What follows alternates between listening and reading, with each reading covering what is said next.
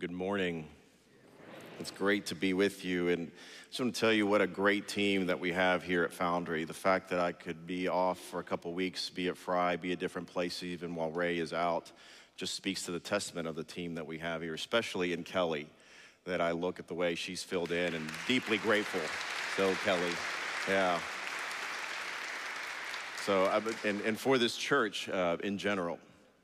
Over the last few weeks, we've been talking about this process of what being awakened in Christ looks like. And I understand that you played musical chairs last week, Kelly, here. Just one chair. It was like up and down, up and down. So today we're talking about walking. So I'm gonna walk around the sanctuary as I talk, if that's okay. Camera people are gonna hate me. This is part of what Paul is talking about, the different postures that we take in our walk with Christ. And Paul begins by reminding the church in Ephesus that all of what Christ has done for them. The truth is that Paul is reminding us of what God has done for us through his son, Jesus Christ. And that's important and foremost for us as followers of Jesus Christ. In the first 3 chapters of Ephesians, Paul uses this phrase, in Christ and in him, over and over to refer to our position before God and in God, in heaven and on earth. So what we talk about is in this series, as we looked at Watchman Nee's book, is the 3 different postures that we take. The sitting, there's the posture that we take before God. Then there is the posture that we take in this world, which is walking. And then there is the posture that we take against the enemy, which is a posture of standing. Now, there is a reality given to us in Jesus Christ because of his love and his grace. And this awakening occurs to us so that we may know, Paul writes, the love of Christ that surpasses knowledge, that you, meaning y'all, all of you, plural, may be filled with the fullness of God. So this is our posture before God. So before we do anything else, we have this posture that we are sitting before we begin to take the posture that we do in this world, which is one of walking. Now, as we move, I want to read out of Psalm 1, very familiar passage, as we get started this morning, and listen to the progression. Blessed is the man who walks not in the counsel of the wicked, nor stands in the way of sinners, nor sits in the seats of scoffers. But his delight is in the law of the Lord, and on his law he meditates day and night. That's Psalm 1. So for the psalmist, walking implies a person who is following a certain way of doing things. That means they have aligned their self to a way of bringing things about in this world, the way of living. So many times the verb walk appears in the Bible, especially in the New Testament, alluding and speaking to this idea of how one behaves or conducts themselves in this world. So we hear this all the time in our culture. We hear about don't just talk the walk the talk. You hear this, and I get all mixed up. I don't even know how to say it right. And you know, you're supposed to use them interchangeably to make a point. And we get this whole idea, but I think it started way before it became popular in our culture. You have this, the psalmist writing here in this passage is stating is, blessed is the man who walks in the ways of the Lord, insinuating this progression, something that takes place over time, and not in the path of wicked. Again, wicked not meaning necessarily evil or of Satan, but apart from God. The psalmist describes a person who walks, then stands, and finally sits. And I think we can all kind of relate to this evolution of process, if you will, in our lives. Because if you think about it, you know, we go through life, we're walking through life, yada, yada, yada, everything's going great. And all of a sudden we end up, it's just a matter of time before we end up standing with the people that we're walking with. And then once you linger and you stand, it's just a matter of time before you end up sitting with them. And then you remain there. And when you sit, that is your identity. That is what you become. And this happens progressively. So for instance, think about the way that you come to get your favorite restaurant. Sometimes you find it on your own. Sometimes it's where you go with your friends, where you go with them, where you hang out. Suddenly what your friends say, the things they watch, the things they eat, the things they drink become the things of you. And suddenly you have been walking, you are standing, and now you are sitting. But if you do it with the wrong crowd, it's a warning to us. See, standing speaks to this notion of resisting, sitting to this idea of identity that we talked about last week, which drives everything that we do. And sitting is a result of walking and standing. In Ephesians, however, Paul takes a different turn to this idea of walking and standing, really are a result of sitting with and in Christ. So if you look at the sequence in Psalms, as you walk, stand, and sit, and when you are in Christ, we sit, we walk, and then we stand, according to Ephesians. The Psalms speaks to this normal process, if you will, of how we go about life.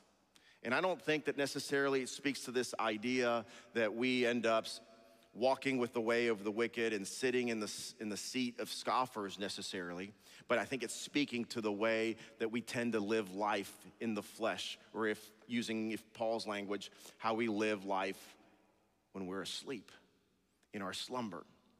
See, in this world, our actions tend to define us. Great actions. In this world, we are defined by the things that we do. Our great accomplishments, what we hear people say about us when we are gone, the things that we accomplished. And if we did some really bad things, we're known by those things. There's things that I've done in my life that people will know me by the worst things I've ever done. And there's no way around it, because they say what you do is who you are, correct? Well, Paul takes a different kind of stance on this, and he says, hey, listen to this. He says, what defines you is Christ's action. Yes, you used to behave a certain way, you used to walk a certain way, but now you can walk a different way because of the way that Christ has walked. And that's good news for us.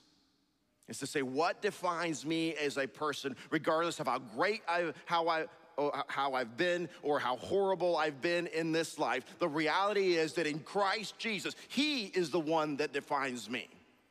But in order to know that, I must press in to His word. So if Christ's actions actually define me, then it must be reflected in my life, in the way that I live my life. And part of the tension that we've talked about as we are awakened is we believe these things, and yet somehow there is a chasm, there is a gap that we have to bridge between what we believe, what we desire, and the way we actually live our lives. And this happens all the time, not just spiritually. We know we shouldn't eat these things. We know that we should exercise, and yet the reality is something different in our lives, correct? We are people that are masters at living in this tension. But yet I think the Spirit of God calls us to say, hey, let me pull you out of that tension into this new reality of how we can live. Our walk is about stepping into this life, into the power, into the life that God's Spirit has already given us. This will impact every area of our life. The implication is that I once walked this way, but now as a result of being awakened, I can now walk with Christ. I can now walk differently than I ever have before. And it comes up in the small things. Sometimes we think in this grand, big, massive change. And the reality is it doesn't work that way. Suddenly, for me, has been a progression in the things that I found entertaining in my life began to shift. The things that I filled my mind with and my time began to shift. My priorities began to shift. My friends began to change. The longings within my heart and my dreams began to change. The things that I sought for fulfillment in my life began to change. The way I treated people began to change. The way I viewed sexuality began to change. The way I viewed this world began to change. The way I viewed myself began to change. These are small ways that the Spirit of God begins to teach us how to walk differently. Listen carefully to Paul's words in Ephesians chapter 2, verse 10.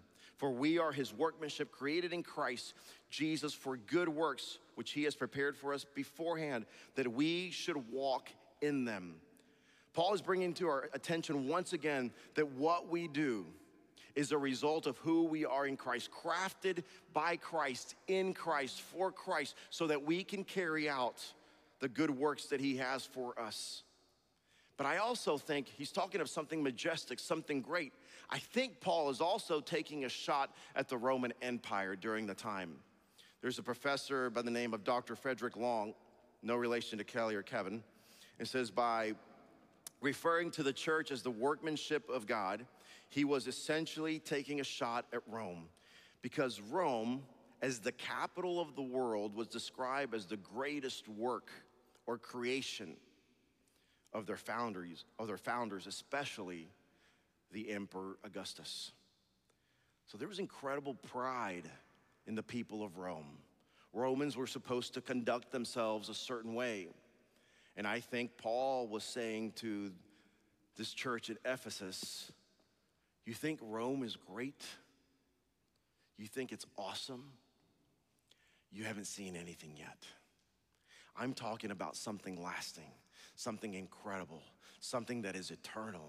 And he's referring to the church of Jesus Christ. So therefore, just as Rome is supposed to conduct itself a certain way, if you're a Roman citizen, you act a certain way, just in the same manner as you are a citizen of heaven, conduct yourself differently in this world.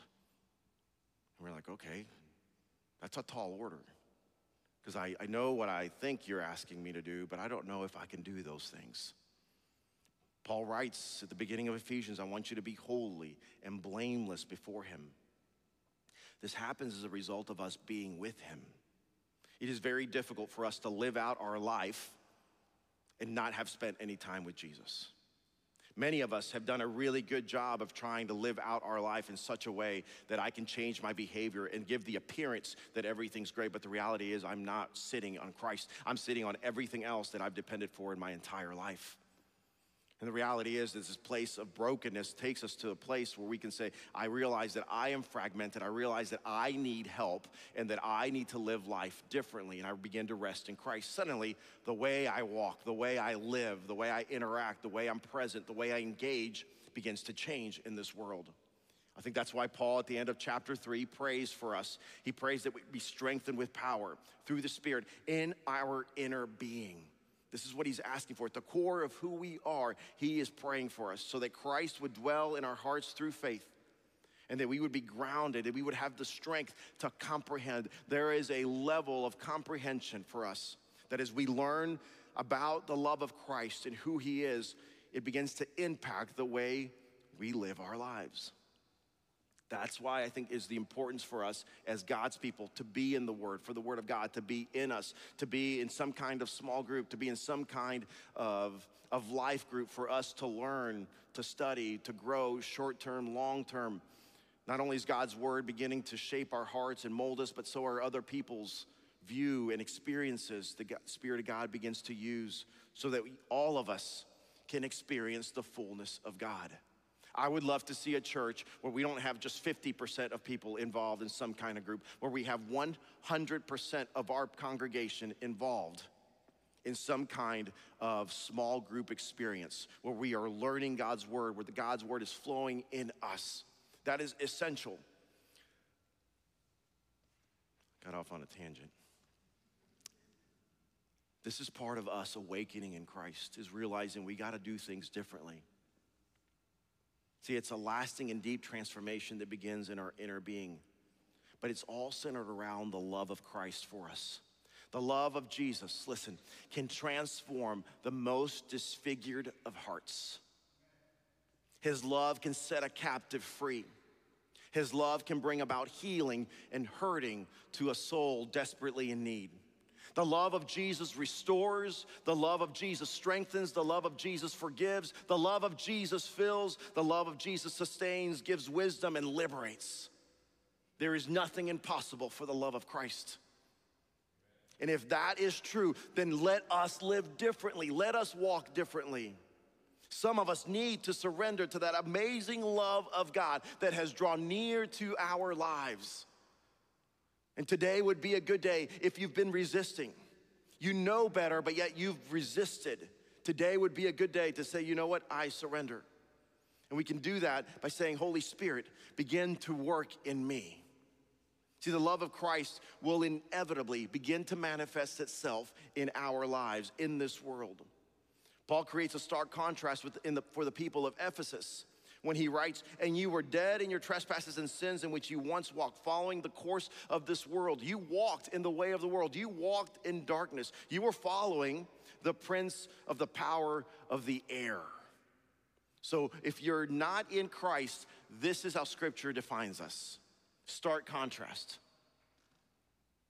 To live apart from God, regardless of how moral and upright we may be, is to be spiritually asleep. Christ is the only one who gives life. And in that life, we learn to live. Y'all, and we will stumble. We will have obstacles to overcome in us and around us, but we don't live life alone. And there is a way to break the cycle that many of us have fallen into and to say we can live differently in Jesus' name. And suddenly we become awakened to the beauty, to the power, to the freedom, and to the fullness that God offers us. And that's what we become awakened to, not to a new set of behaviors. This is not about behavior modification in our lives. Unfortunately, I think that some of the things that I'm about to share over the next few minutes, some of you will take and begin to do a checklist of whether you fulfilled it or not as a sign of your awakening. But there is no list that verifies that we're awake or not. It is the presence of the Spirit of God in our lives and in the manner in which we yield to Him and He begins to bear fruit in us. And in that process, you and I begin to put our gifts into action for the edification of the body and for the redemption of this world. What we do will follow what we believe. In this particular case, who we believe. It seems like Paul understood this maturation process in Christ entails some kind of walking. That's why it's beautiful. So from chapters 4 to the beginning of chapter 6 in Ephesians, and if you didn't have one of these Ephesians books given to you, print it out. I encourage you to grab one on the way out. How many of you have read Ephesians? Let's do that. All right, this week, I want 100% of people reading Ephesians. You got, 2 more weeks to do it. You're like, don't lie about reading Ephesians. That's not worth it. It's just not worth it. It defeats the purpose, right? We want to walk differently. But let's take steps to say, hey, I want to know more about what Christ has for me. So in those sections, the verb walk or live can be identified about 5 times. And I think it's important for us. Walking is a process. It's something that takes time for us to learn. I think about an infant. When an infant begins to walk, it doesn't just like, hey, what's up, Mom? Start walking. That'd freak us out, all of a sudden. But I didn't take my kids to walking school. They just kind of learned around us, holding them, and they stumbled, and they fell, and they laughed, and everything. And I think part of that, imagine that, us being like that with Jesus. Hey, I don't know everything. Well, He's like, great. You shouldn't know everything, and you can't know everything. That's why I'm here. This is why the church is here. We begin to now walk together. And I'm going to put these categories up here quickly, but walk like you are called. Walk like you were taught. Walk in love. Walk in light. Walk in wisdom and in the Spirit. These are the sections that he begins to highlight for us. We see a turn in Paul's letter when we come to chapter 4. He says, I, therefore, a prisoner for the Lord, urge you to walk in a manner worthy of your calling, to which you have been called. To be awakened in Christ is to recognize that you and I have a calling upon our lives.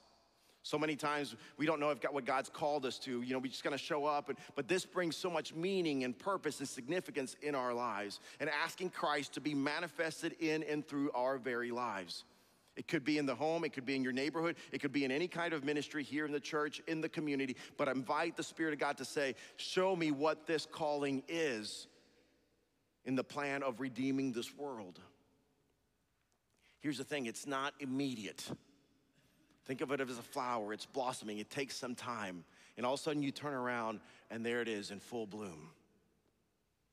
It's kind of how the kingdom of God begins to flourish in our midst, Jesus said. Central to walking out our faith in Christ Jesus is to live in humility and with gentleness. And when I read those words that Paul writes, these were the very same words that Jesus used to describe himself.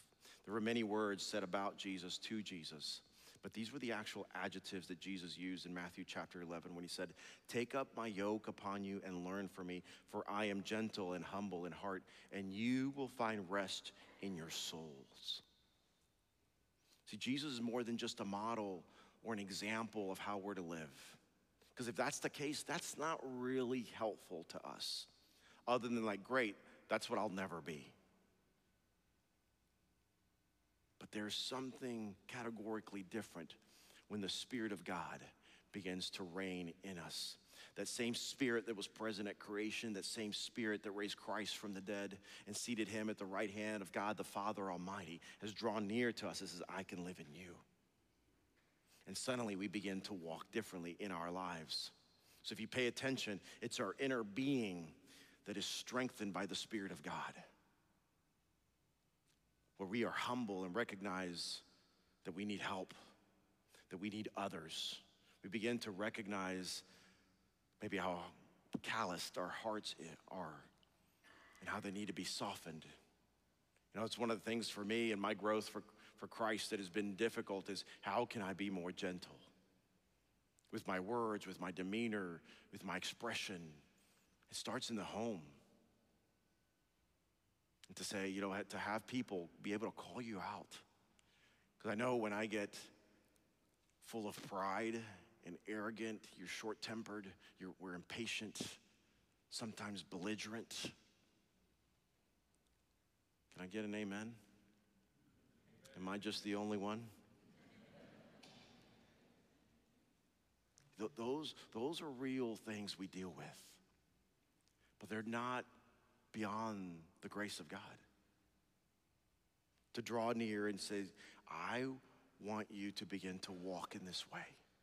Look what Jesus did, and now look at how I want you to walk. Now my Spirit is in you. Trust me. Walk like you were taught. Verse 17, now I say this, now this I say and testify in the Lord, that you must no longer walk as Gentiles do, in the futility of their minds. Now, he was talking to the Gentiles. There were Jews and Gentiles during this time and place at Ephesus. They were struggling in how to become one church because the Jews thought they had to become Jews in order to be followers of Christ. And he's saying, hey, all of you are walking this way, but I got a specific word for Gentiles. You're used to living this idolatrous life, completely different and completely opposed to the gospel. Where the Jews had the Torah, they were maintaining most of these. If you were Jews, you were an observing Jew. You kept the Torah. You lived a life that was upright before God, but you were missing the life which is in the Spirit. And the same thing for these Gentiles, and now they're living together. And says, hey, I want you guys to live as Christ taught. Begin to live together. And Paul presses in by describing those not in Christ and what they do and what they give themselves over to. He says that your hearts are calloused. You give yourselves over to sensuality, to greed. But this is not the way you've learned in Christ, not at all. So what have we learned in Christ? How do we live in Christ? That's why we're urged to put off the old self, the old way of doing things, and put on the new. We do this in conjunction with other people. We do this in conjunction with the Spirit. But that's the importance of finding people that we trust. And that's tough. I get it. They can speak life into us.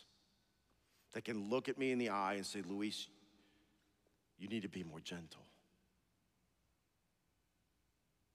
That's a condition of the heart, not behavior. Many times we want to address all these behaviors and we're not willing to go deep of what are the things inside that have wounded us. What are the things inside that we've never dealt with? And all of us have stuff. So part of being awakened is that there isn't any stuff or issues that we have to deal with. Being awakened is to the reality that I understand that these things are here, and now I don't have the fear or the shame or the guilt to address them in Jesus' name. And I begin to walk now in a new way in victory.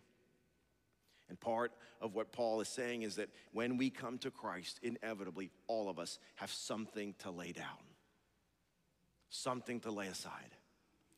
The particulars will be different for every single person. But yet, that reality of shedding something, laying it aside, is important. And we don't do this in our strength. I think that's why Paul writes, no longer I, but Christ in me. I think that's part of what Jesus was talking about when he invited us to deny ourselves. He says, I want you to live differently than the world. He's saying in chapter 4, verse 23, to be renewed in the spirit of your minds and to put on the new self created after the likeness of God in true righteousness and holiness. You're like, okay, that sounds great. But then he goes and lists a list of behaviors for us. And you can read along if you want in chapter 4, verse 25. He says, speak the truth. Be honest.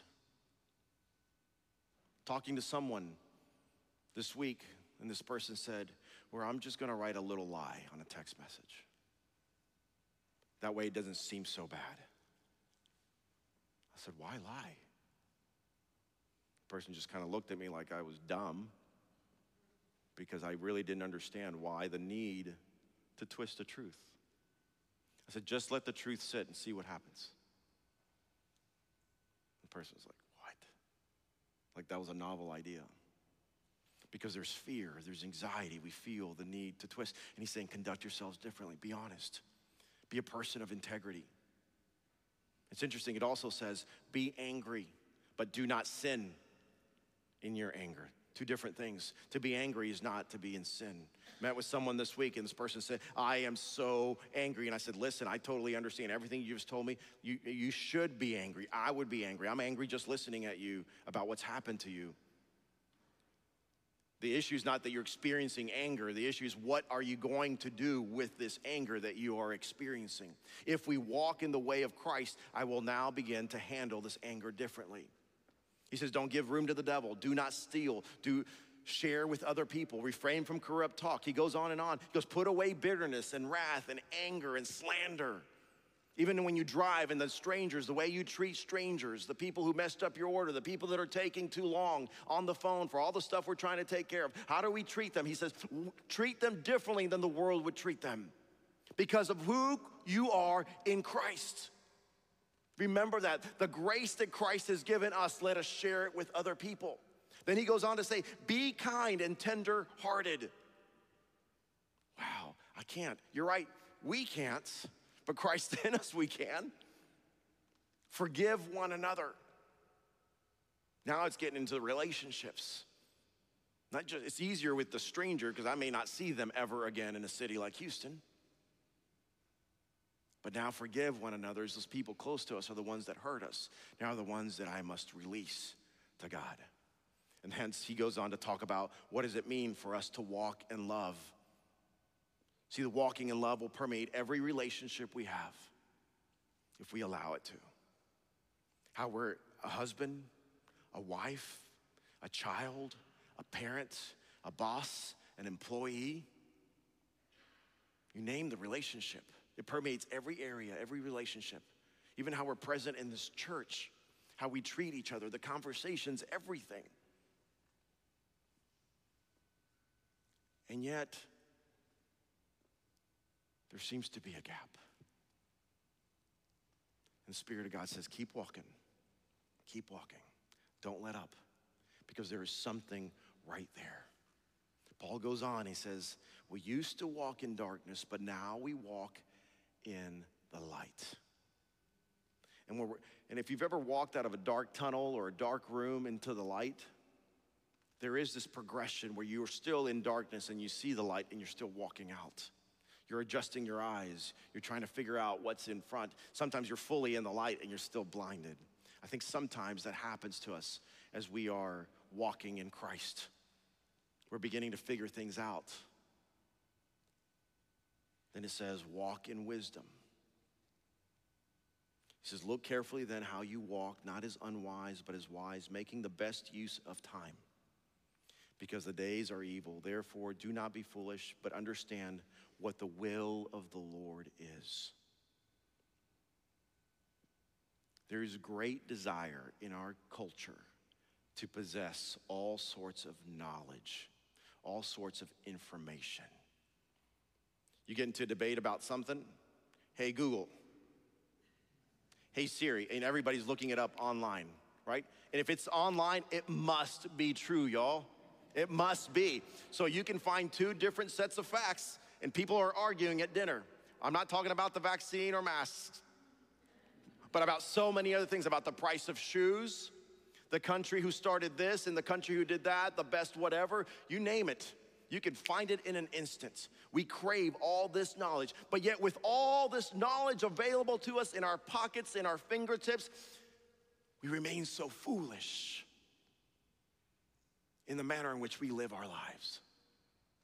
And he says, would you consider living a life full of wisdom? The days are evil. There is a warning built in. And if he said this back then, let me tell you, it hasn't gotten any better.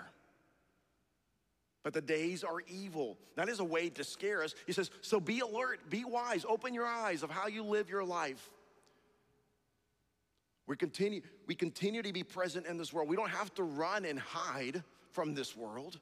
This is what we'll talk about next week, how we stand in the midst of this world with the evil that is there, which is not people, by the way. He asked this question, be wise with your time. So I asked this question, how do you spend your time? How do you spend your time? Our time on earth is limited for all of us. People who lived many years will say it's flown by. What are you doing with your time? Where are you investing your time? Where do you contribute your time? Just hanging out? Just seeking pleasure? Seeking retirement? Waiting for that next thing? If that is the way, then we're living foolishly. He says, be wise with your time. Our days are limited. Walk in a way that begins to expand the kingdom. When you and I begin to walk in the ways of the Lord, suddenly we begin to walk in the works that he has for us to carry out so that the world can begin to experience healing and redemption, and this world needs it. And he said, I have something better than the empire of Rome, than the Roman Empire to reach this world. And they were trying to reach the entire world. I've established my bride, my church. This is all of us. We get to be a part of this, regardless of how old or young we are. That's not an issue. He says, trust me in the way you live. How are we spending our time? See, Paul understood something very clearly. He wanted us to live generously without reproach and to be given over completely to God. When we live a life that is awakened to Christ, we begin to change. And this impacts the way we're present in this world. So when you go have drinks after work, you begin to think about that time differently. When you have an interaction with a stranger, you'll think about it differently. When you're invited to hang out in the driveway with your neighbors, the conversations that you have, the things that you entertain will begin to shift. When you have a business deal to do and you know you can cut some corners, you're gonna say, you know, because of what Christ has done, I will not lie. I will maintain my integrity. I will be tender-hearted, even though I'm the boss. You could be mean, because this is the way it is.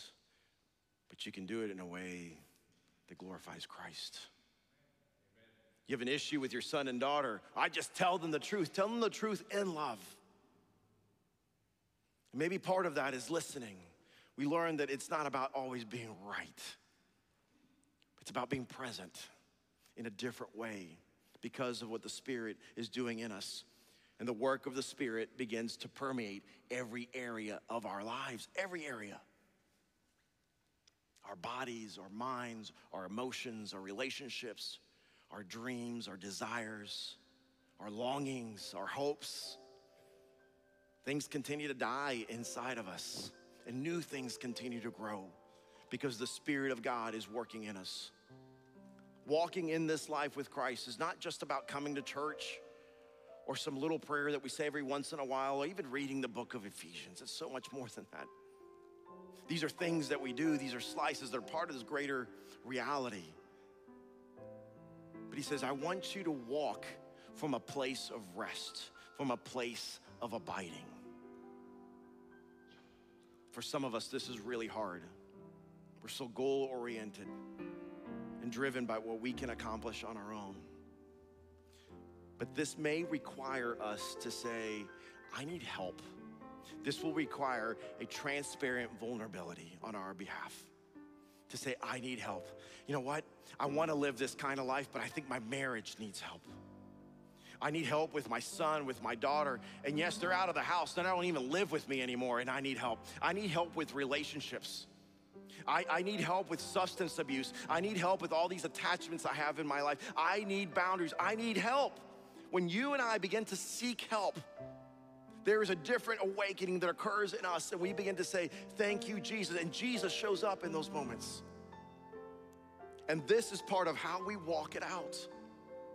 Some of you are in a place where you've been in a really good place and need to take a further step of faith to say, I'm ready for God to use me in a different way. Like, I've been preparing, I've been sitting, I've been abiding, I've been learning, people have been speaking to me, and I just don't know what's next. We're all over the place because of the kind of people that are in this room, humans. We're all over the place. And that's a good thing. That's part of what it means to be part of the body of Christ. So let us ask the Lord to awaken us so that we can walk by faith and not by sight, following not the ways of this world, but following Christ wherever he may lead us. Let us pray. God, we thank you for your love and your grace. We thank you, Lord, that you love us. We thank you, Lord, that you have seated us with you. Lord, we thank you that you have works for us to carry out in this world. We don't know what they are exactly for each one of us. But Lord, we want to be used by you. We need you, Lord.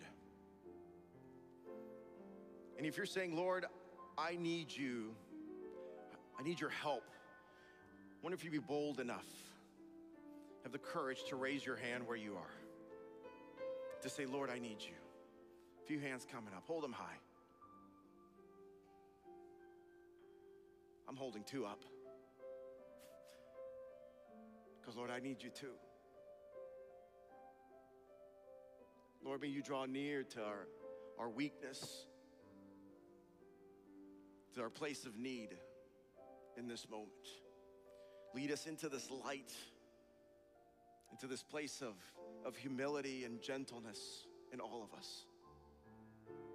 And in that we would experience freedom and healing like never before. I thank you, Lord, for your faithfulness. And I want to ask you, put your hands down. I want to ask another group of people that if you're here and you're saying, you know, I'm ready for that next. I've been waiting, I've been abiding, and I'm ready for something different. I don't know what it is. Would you raise that hand in that season of life? Oh, thank you, Lord, for these hands. Lord, I pray for my brothers and sisters who are ready for something more, to walk in a different way. Lord, I pray that your Spirit would begin to show them exactly where you want them to be. Even if you're sitting at home and you're raising your hand, like, that is me, and I feel stuck, and I don't know. Lord, would you work? Would you move? Begin to remove barriers in Jesus' name. Begin to surround them with people that would encourage them and show them the next step, that would speak truth into their lives. We thank you, Lord, that you are a God who loves us, who calls us, and walk with us, regardless of what we're facing. In your name we pray, Lord, and we ask all of this. Amen. Let's stand and sing.